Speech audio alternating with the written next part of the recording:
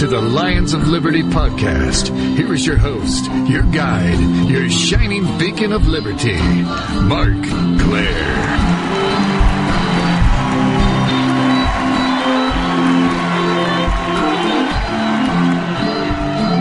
Hey everybody, and welcome back in once again to the Lions of Liberty podcast, broadcasting from sunny Los Angeles, California. And it continues to amaze me how many people I can seem to fit into the Lions of Liberty studios for this show. The applause just seems to get louder every single week. I don't know how we're cramming y'all in here, but I'm happy to have you. And I'm happy to have you guys listening out there on iTunes, on Stitcher Radio, maybe even on Daily Paul Radio, where we are every single Friday at 7 p.m. Eastern. Now, something a lot of us run into when engaged in political debate is that we often kind of hit a wall with people when trying to speak logically and rationally about something. Many people seem to have an emotional attachment to their political beliefs. And for many of us, it comes simply from how we were raised. You know, I was raised in a Republican household. My parents were Republican. I seemed like, they were right. So I was a Republican. And, I would always find myself sort of defending Republican policies because that's just the way it was. They were my guys. They were my team. Out here in California, where I live now, for whatever reason, many people are emotionally predisposed to support Democrats and progressive policies. And no matter what kind of conversation you're going to get in with that kind of person, they're going to really hold strongly to those beliefs in a very kind of a deep emotional way. Other places in the country, it may be the opposite. There are probably other areas where people are predisposed to be sort of conservative Republicans. We all have these little paradigms, these little groups that we're put into, and we develop these emotional attachments to them to the point where it can often become very difficult to engage in rational and logical conversation. It almost takes on a religious nature. If I'm talking to someone who I remember at some point was anti-war back when Bush was in office, and I try to point out how Barack Obama has killed scores of civilians bombing Libya, Yemen, Afghanistan, Pakistan, they act as if I told them that their God isn't real. They have this sort of hysterical reaction. And it can be very difficult to get past that. And this is a subject that I've been thinking about and I've really wanted to explore for a while. And my guest today is someone who has done some research into this area.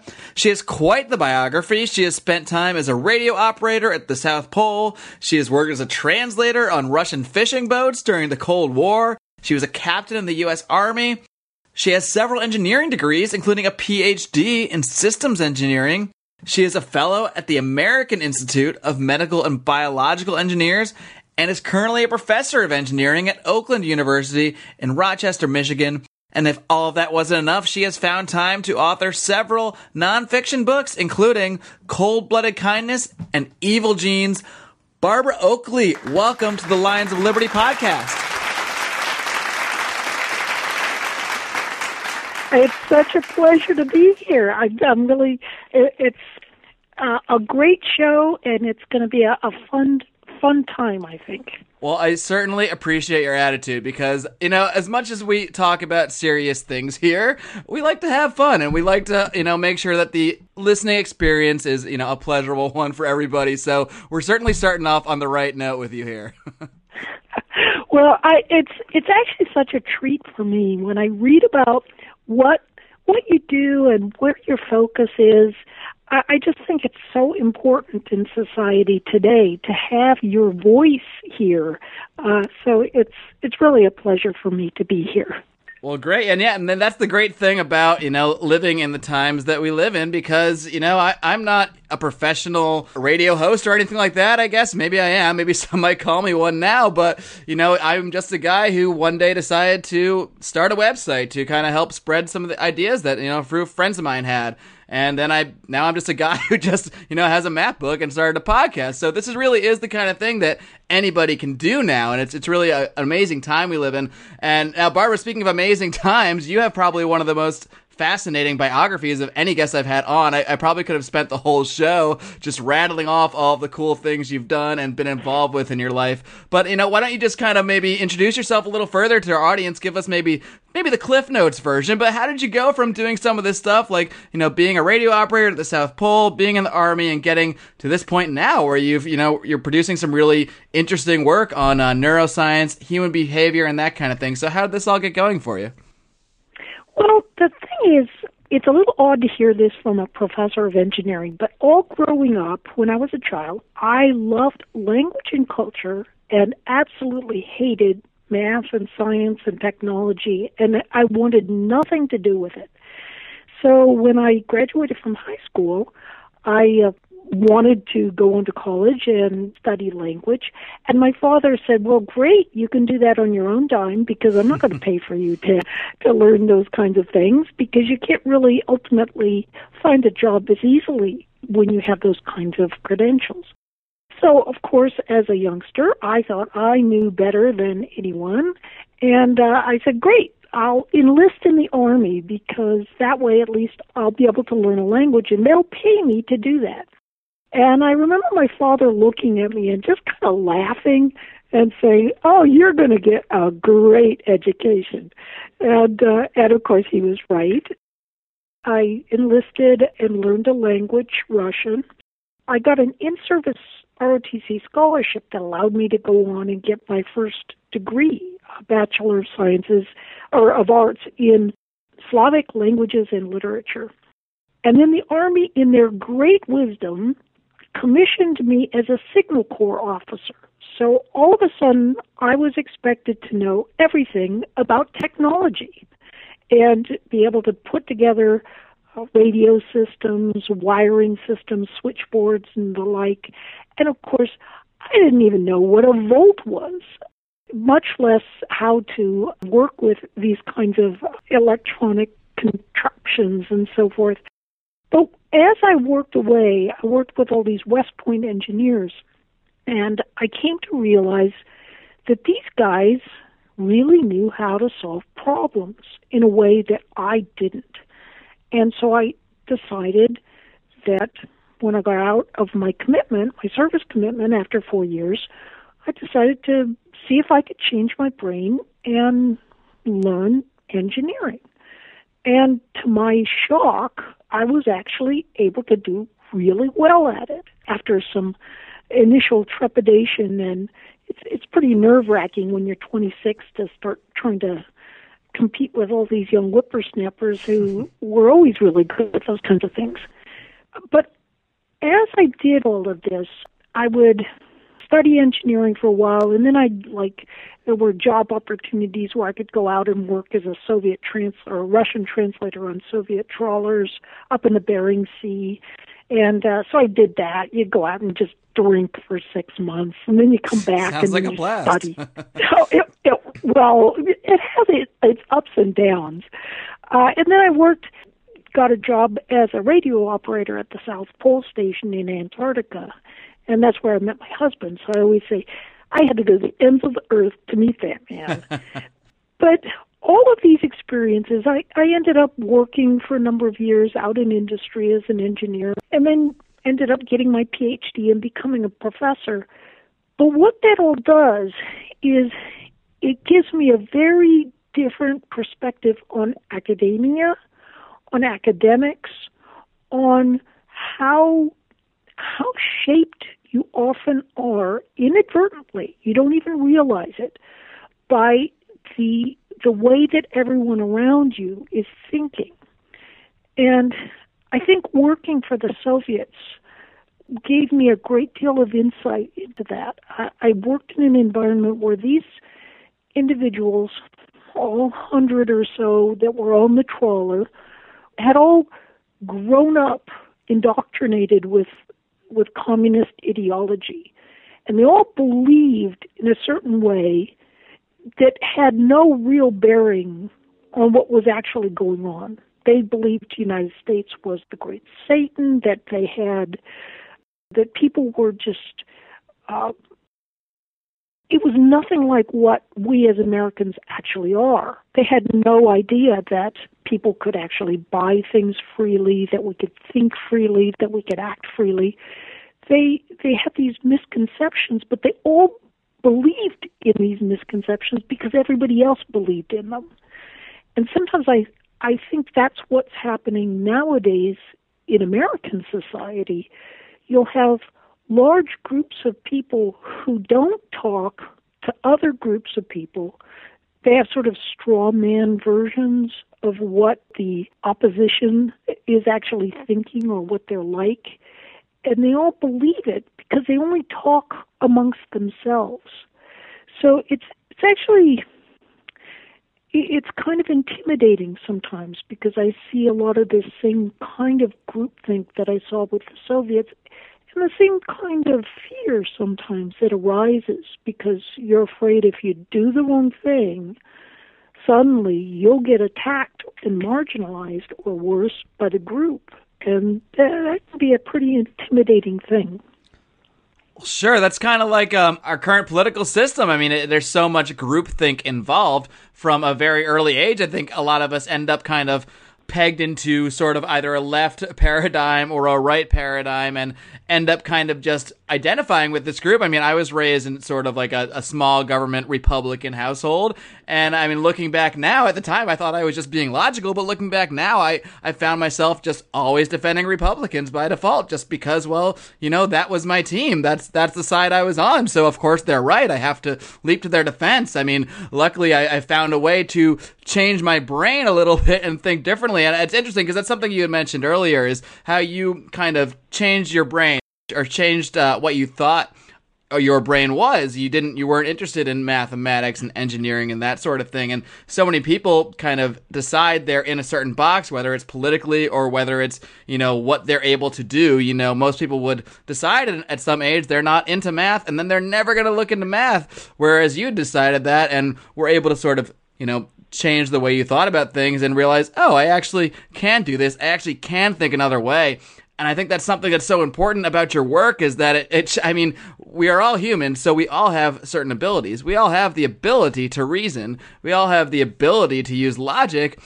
And yet so many of us aren't using that because we end up in, like you said, in this kind of groupthink mentality, in these ways where we feel like we're going to be ostracized if we don't maybe toe a certain party line. What do you think about that? I think you're exactly right. I think it's hard. It just plain is hard sometimes because it's uncomfortable to try to start thinking or understanding and putting yourself into somebody else's shoes, or to try to grapple with new perspectives. It's so comfortable to just think that, oh, the other side is, you know, they're just evil. They're just bad. They're just whatever. And kind of be really entrenched in your own sense of rightness and goodness.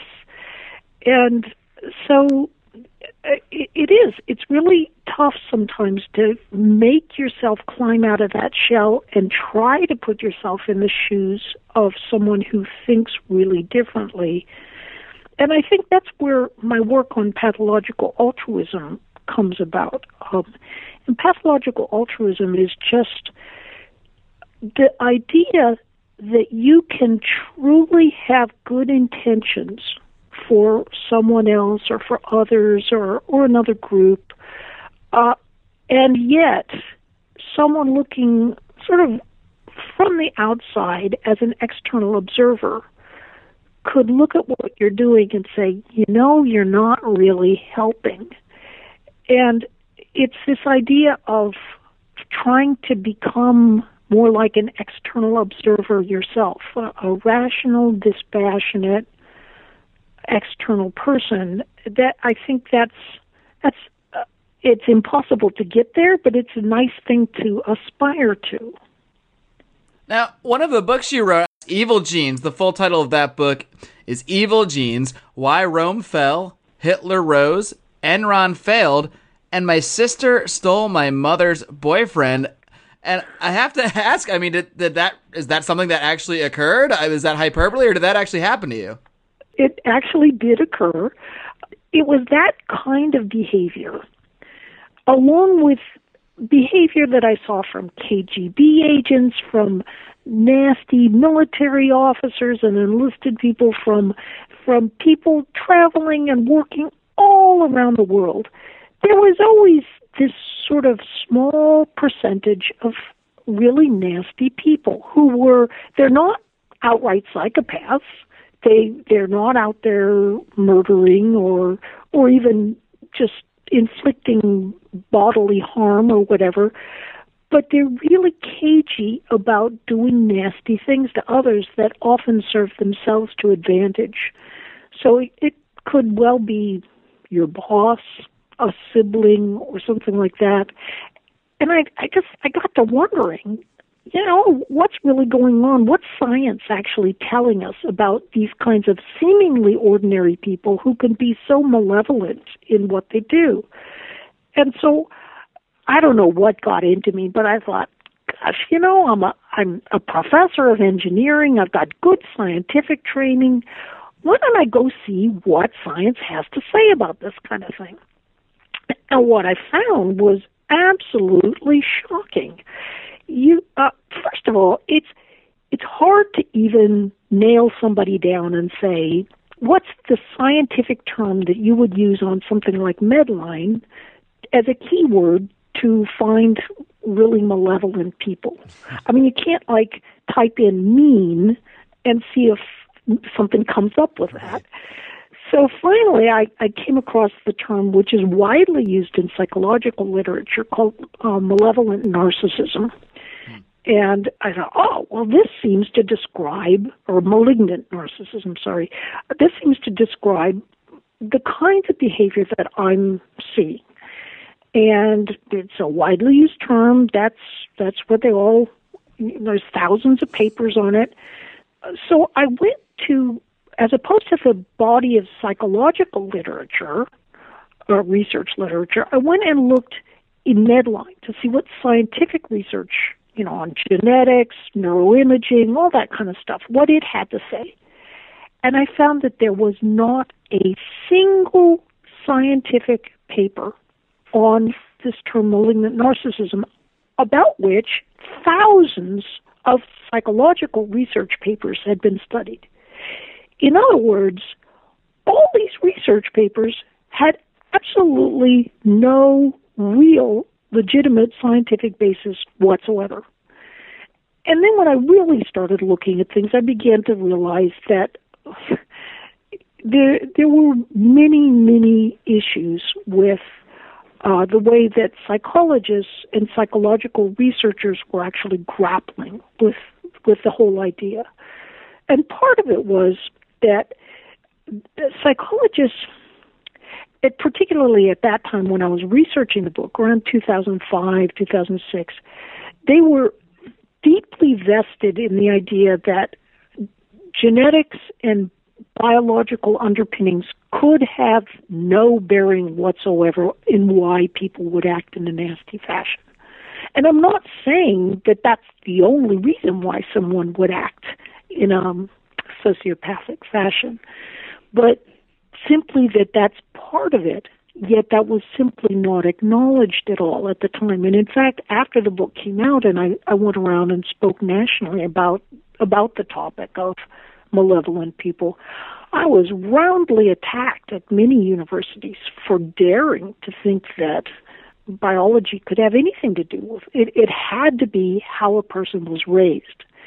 That was the thinking at the time. So at any rate, coming to my sister. My sister had polio when she was 3 years old. And so she was away from the family for many years. She was in an iron lung for a while, fighting for her life. And then when she came out, as my father said, she was different.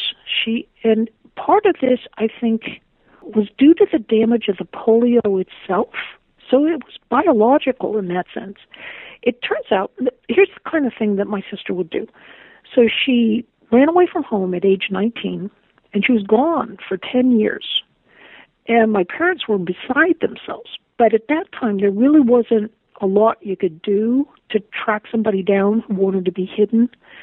But 10 years later, she called my dad and said, I'm really sorry for what I've done to the family. And she'd done a lot. And I'd like to come home. And so my father was overjoyed, and he sent her he sent her money for a plane ticket, and she used it to buy something else. So he sent her some more money, and she used it to buy something else. And so finally got smart, and he sent her a plane ticket. And so she showed up, and I remember her coming up and hugging me. Oh, my goodness, you're so glad. And I was so special, really special, right? And you kind of know inside, you're wondering, is she saying this to everybody she's meeting here now? But she was like, oh, I'm so glad to reconnect with the family, and I really wanted to be with you. And this is all I want to do in the coming months is just kind of learn how you all are and just reconnect and apologize. And inside I was like, but maybe it's true. You really want to believe something like that's true. So after we met, we spent about an hour talking together, and she excused herself to go down to the store. And while she was at the store, she met a man, moved in with him, and then I didn't see her for another 5 years. Wow. So you wonder, how on earth could somebody do something like that, much less steal my mother's boyfriend, which she did. But part of it, as I learned, related to the fact that polio always, always, always damages a little, very important area of the brain known as the reticular formation. And what that does is that allows you to focus and maintain attention. So when I wasn't standing in front of her, when she was down at the store, she wasn't focused on me. She couldn't really focus on the family because we weren't right in front of her. So in part, I strongly suspect that some of the malevolent actions she took were simply as a result of both biological and social factors that occurred largely as a consequence of the polio. And for her, you can point directly to something like that and say, and it's not that everybody with polio has this kind of behavior manifests as a consequence, because everybody's different. The polio attacks some people more or less, and they attack slightly different areas.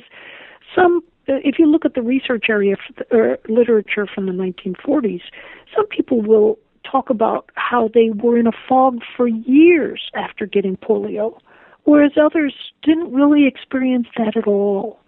So everybody is really different. But for her, it's pretty clear that could well have played a major role.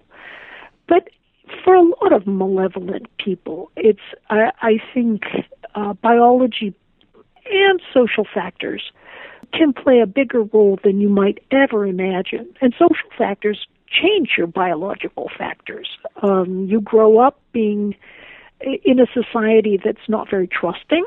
You can be less trusting yourself, and that actually manifests biologically in how your brain functions. So social factors and biological genetic factors all intertwine very tightly. So anyway, that's the long story of my sister and how that kind of brought me into tying together engineering ideas and also using that to better understand our psychological underpinnings. That is really fascinating. I mean, I think all of us know people in our lives, maybe not to that same extreme of, stealing our mother's boyfriend, but, I think we all encounter people in our lives that maybe seem on the surface generally good people, but then they'll do things that we just can't really understand. They'll seemingly lie or steal, and they won't really feel that kind of, they won't feel that was the wrong thing to do, whereas, I think many of us instinctively do feel that it's wrong to lie, cheat, and steal, and that kind of thing. So it's really fascinating to think about, why do people think so differently? I mean, we're all humans, we're all born with theoretically, a similar structure, and yet so many of us operate on completely different moral codes, and it's just really fascinating that that to think about all the factors that go into that. Now, I want to really delve into this concept that you mentioned earlier of pathological altruism. So, can you just kind of briefly describe just exactly what is pathological altruism, and what has your kind of research into that subject uncovered? Pathological altruism is subjectively you feel you're helping, and objectively. So, in other words, you may have strong feelings that you're doing something helpful for someone or some group, and yet the outcome is actually not at all what really was desired. So an example might be something like, this can happen at a number of different levels. So on a personal level, as opposed to a societal level, on a personal level, you say that your brother is a heroin addict. And so he says, just give me the money for one more hit, and then I'll go back into therapy. And he says this several times. And every time you give him money, he goes off and does it. And then he comes back and he begs, and he's desperate. And you so empathize with his pleas that you think you're helping him by giving him money, but of course you're just actually furthering his addiction. That's one example. But let's give a different example. In the 1930s and 40s, a massive study was done in Boston. They took 500 boys, ages 7 through 13, and they split them in half. And 250 of these boys they did nothing to. That was their control group. And the other 250, they gave every conceivable form of help that they could give. They gave them tutoring for classes. They gave them medical, psychiatric care, just summer schools, summer camps, programs, everything they could to help. So then 30 years later, a woman did a follow-up study, and she tracked down a good number of these 500 kids to see what had actually happened. And what she found was that in a statistically significant manner, the students who'd gotten all this help were worse off than the students who'd gotten no help at all. And by worse off, I mean these students were more likely to have become criminals, to have had major criminal activity, to have died earlier, they were unhealthier. They were worse off in a number of different ways. So this program that was meant to be so helpful, and it was actually quite expensive, and it ran for 5 years, actually seems to have done a disservice to those students by the very fact of trying to help. It's almost as if that took away the students' internal drive to help themselves. Oh, also these students ended up in lower class jobs. So it kind of makes you wonder, all the social programs we have now to help, are those actually worsening by lessening people's self-efficacy, the very groups that we most want to help? And further from that, it seems like, once people have decided that they support maybe a certain program or something like that, they aren't really even open to the information that might show them that that program isn't actually doing what they believe it does. Just take for a current example of Obamacare. Now, I believe that many people support it, or at least, did in the first place, because they honestly believe that, it would, quote unquote, help everyone get health insurance. And of course, what kind of heartless bastard wouldn't want everyone to have health insurance?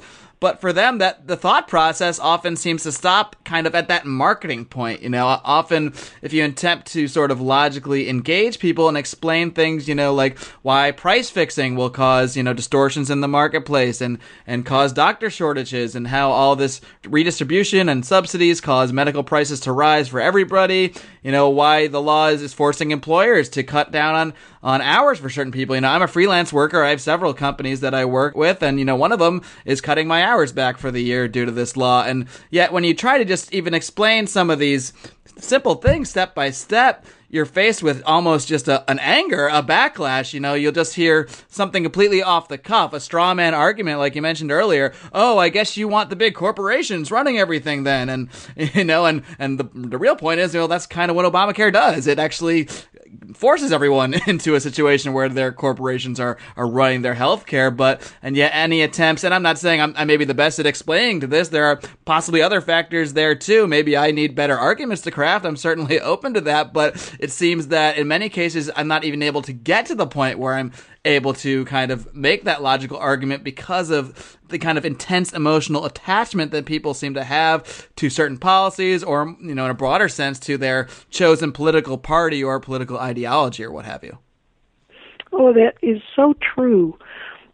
I've become intensely interested in this idea of sort of buying into something because you think it's helpful, and then following that on a road to ruin, right? Good intentions, or, the road to hell is paved in good intentions. And I researched a killer in Utah, and because what I wanted to do was to find a prototypical example of a person who did really wanted to do good, and it actually created problems. And what I found was that this killer, she had married who she termed a psychopath, and he was trying to kill her, and so she shot him in the head. But when you really, really looked at what was going on, actually, she was the person who was acting like a psychopath, not him. He had real problems with drugs and so forth, but when you talk to a lot of people, he wasn't a great guy, and he was in prison, but there's some evidence that he's not the only one that she's killed, and that she was really good at stirring people up and angering them, and indeed her husband, who she killed, had tried to leave her the very day that she shot him, and she went and brought him back to her house, and that's when she shot him. But as I began really investigating what was she like, talking to friends, family, people who knew her well over many years, it was a very interesting scenario. With her, she had this very cunning intelligence, but it was riding on top of this deeply emotional basis where she could believe whatever she wanted to believe, and then she could use this rationality to shore it all up. So she could believe the strangest things. And sometimes I just wonder, as a whole in society, it seems that people sometimes, they either start from an emotional place and they shore that up with reason, or they start from more of a rational place that's influenced by their emotions. And when you have these people that are starting more from an emotional basis and then using rationality on top of that, it's really hard to reach, if not impossible, to reach people like that. And so I suspect that that's sometimes what you might be dealing with. If you're convinced on an emotional level that something is good for other people, all the reason in the world is not going to deal with the emotional way that they're dealing with it. And so you just can't reach them.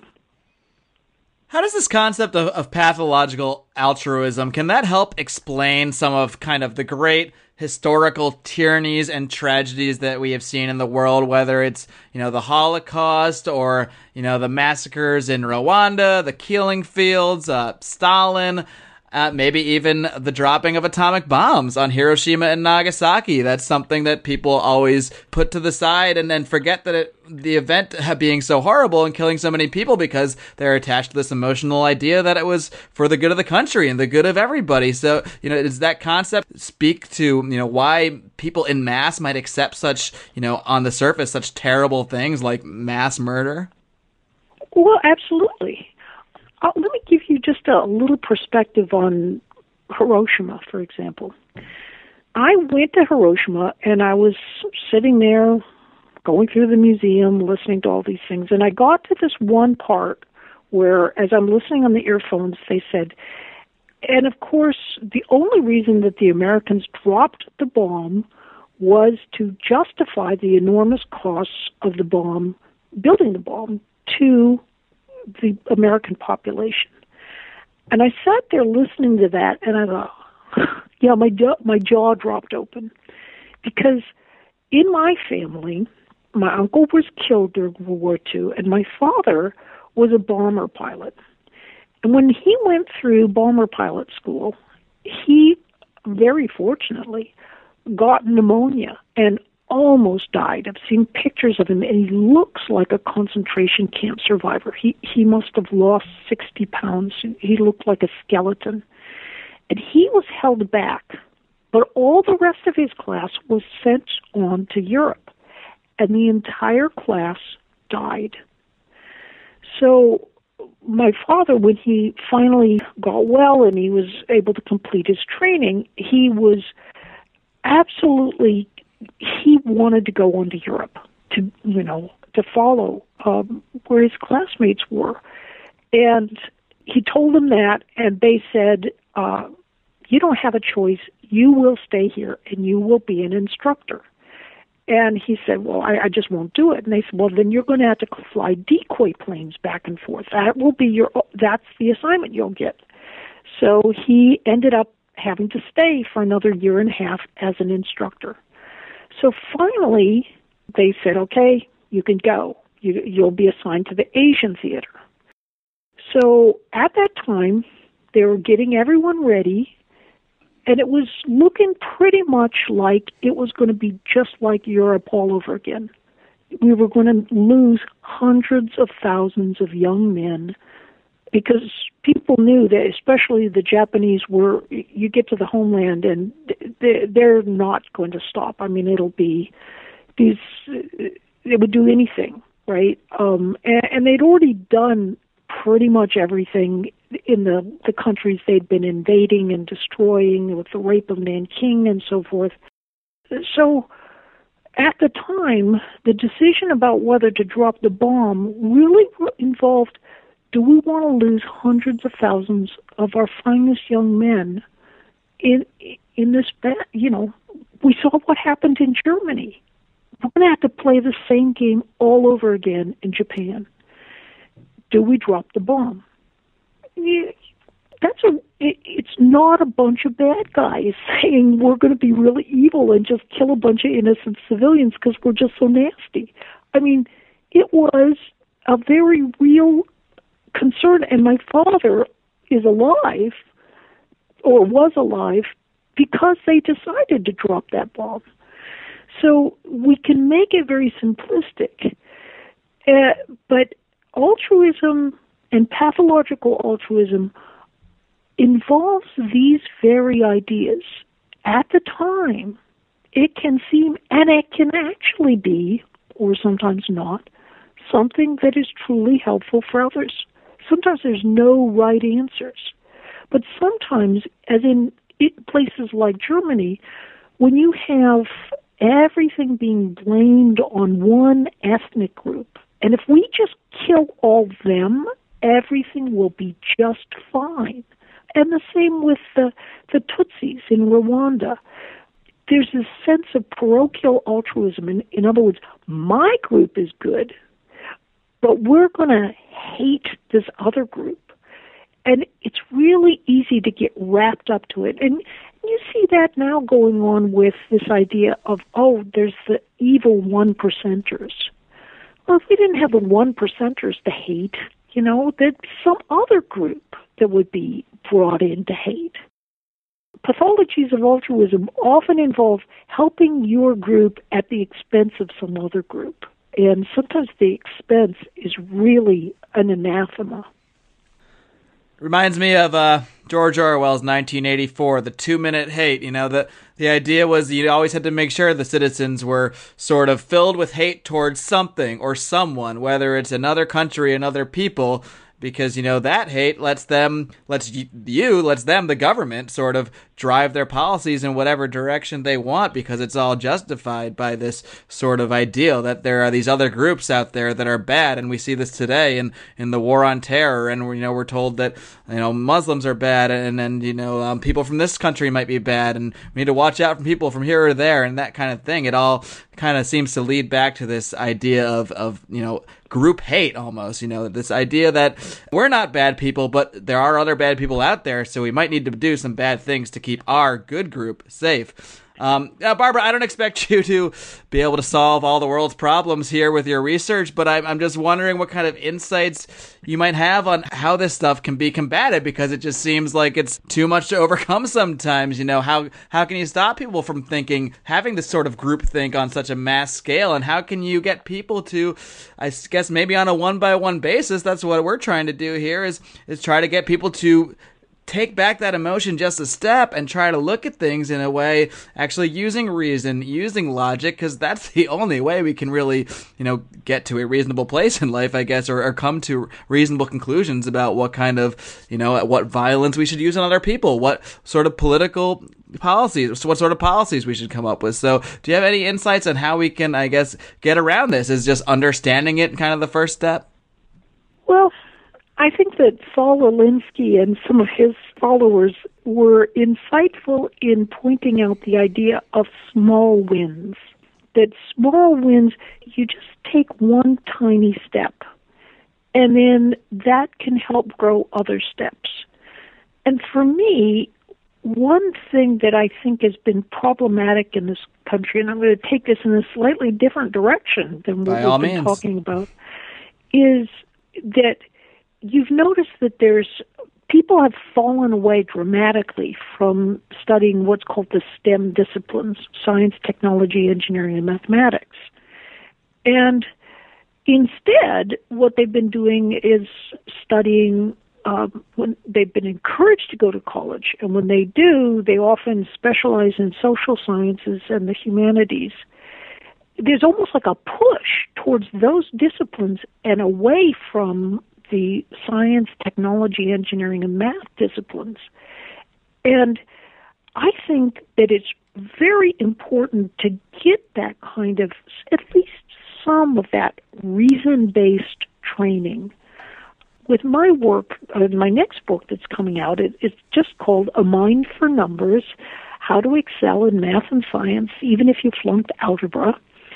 And it gives some understanding of how you learn, how the brain works so that you can learn effectively in those disciplines.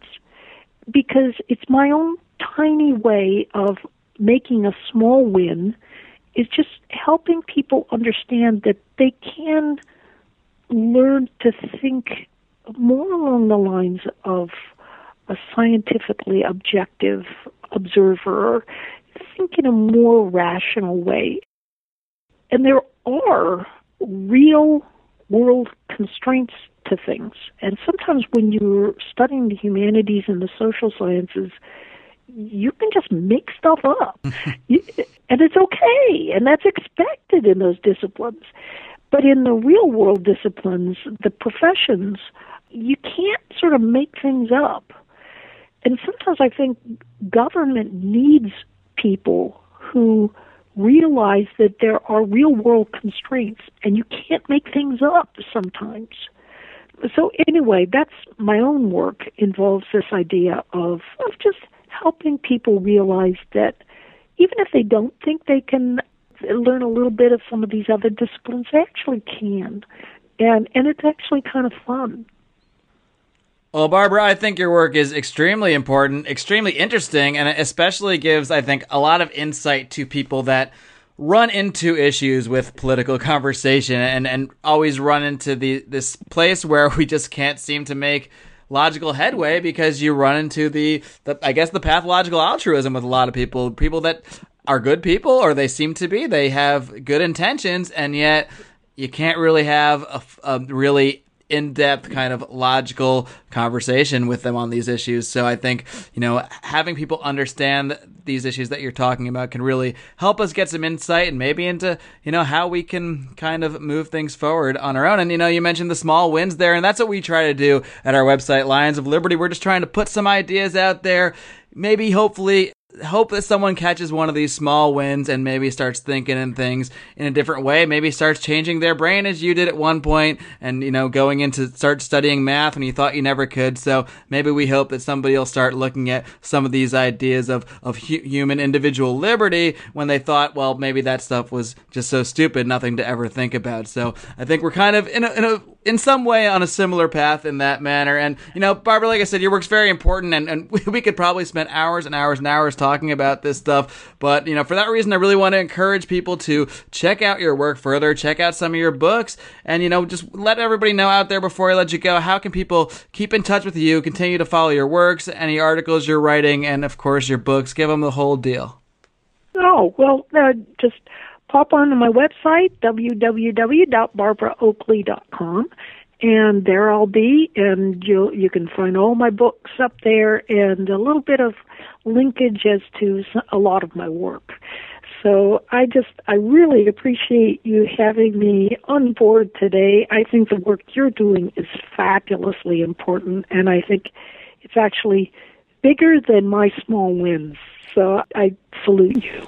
Oh, well, thank you so much. And I will definitely use that quote from you someday. Your work is fabulously important. I'll put it on a t-shirt, on a book cover, a bumper sticker, something like that. So, and I've got it on record. I've got it recorded. You can't get out of it now. So, Barbara Oakley, thank you so much again for coming on the show today. I really appreciate your time, and keep up the great work. Thanks so much. Take care.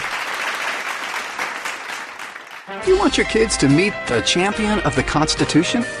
What if there was an illustrated book that introduced libertarianism to youth through the story of Ron Paul's amazing life? What if this biography breaks down complex concepts like Austrian economic theory, the dangers of the Federal Reserve, blowback, and non-interventionist foreign policy? What if I told you this book is real and available? What if I told you that school libraries accept donations? What if you donate a copy to your local school library and give hundreds of youth the opportunity to meet Ron Paul? What if you don't? Who will? The book is Meet Ron Paul, and you can get your copy today at lionsofliberty.com/Meet Ron Paul. As Ron Paul has said, there can be no revolution without a revolution in education. Meet Ron Paul and keep the liberty movement moving. Agree to Disagree. Yeah, it's a radio show we have on thenewamericanmedia.com every single Friday at 4:30 p.m. Pacific. Join the show. What do we talk about? Politics, religion, and spirituality.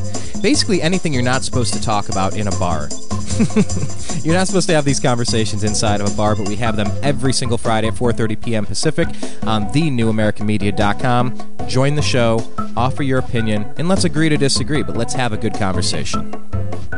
Hey guys, Mark Claire here, lionsofliberty.com, where we strive to advance the ideas of liberty daily. We bring you the Morning Roar.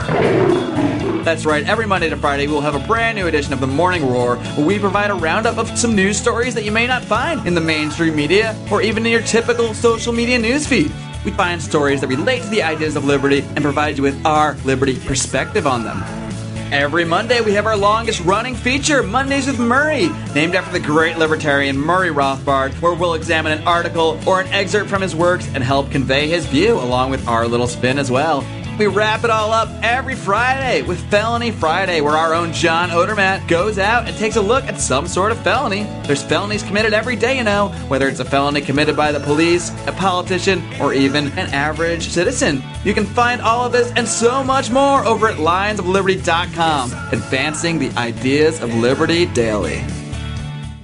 This is Glenn Jacobs, and you're listening to the Lions of Liberty podcast. Here is your host, your guide, your shining beacon of liberty, Mark Claire.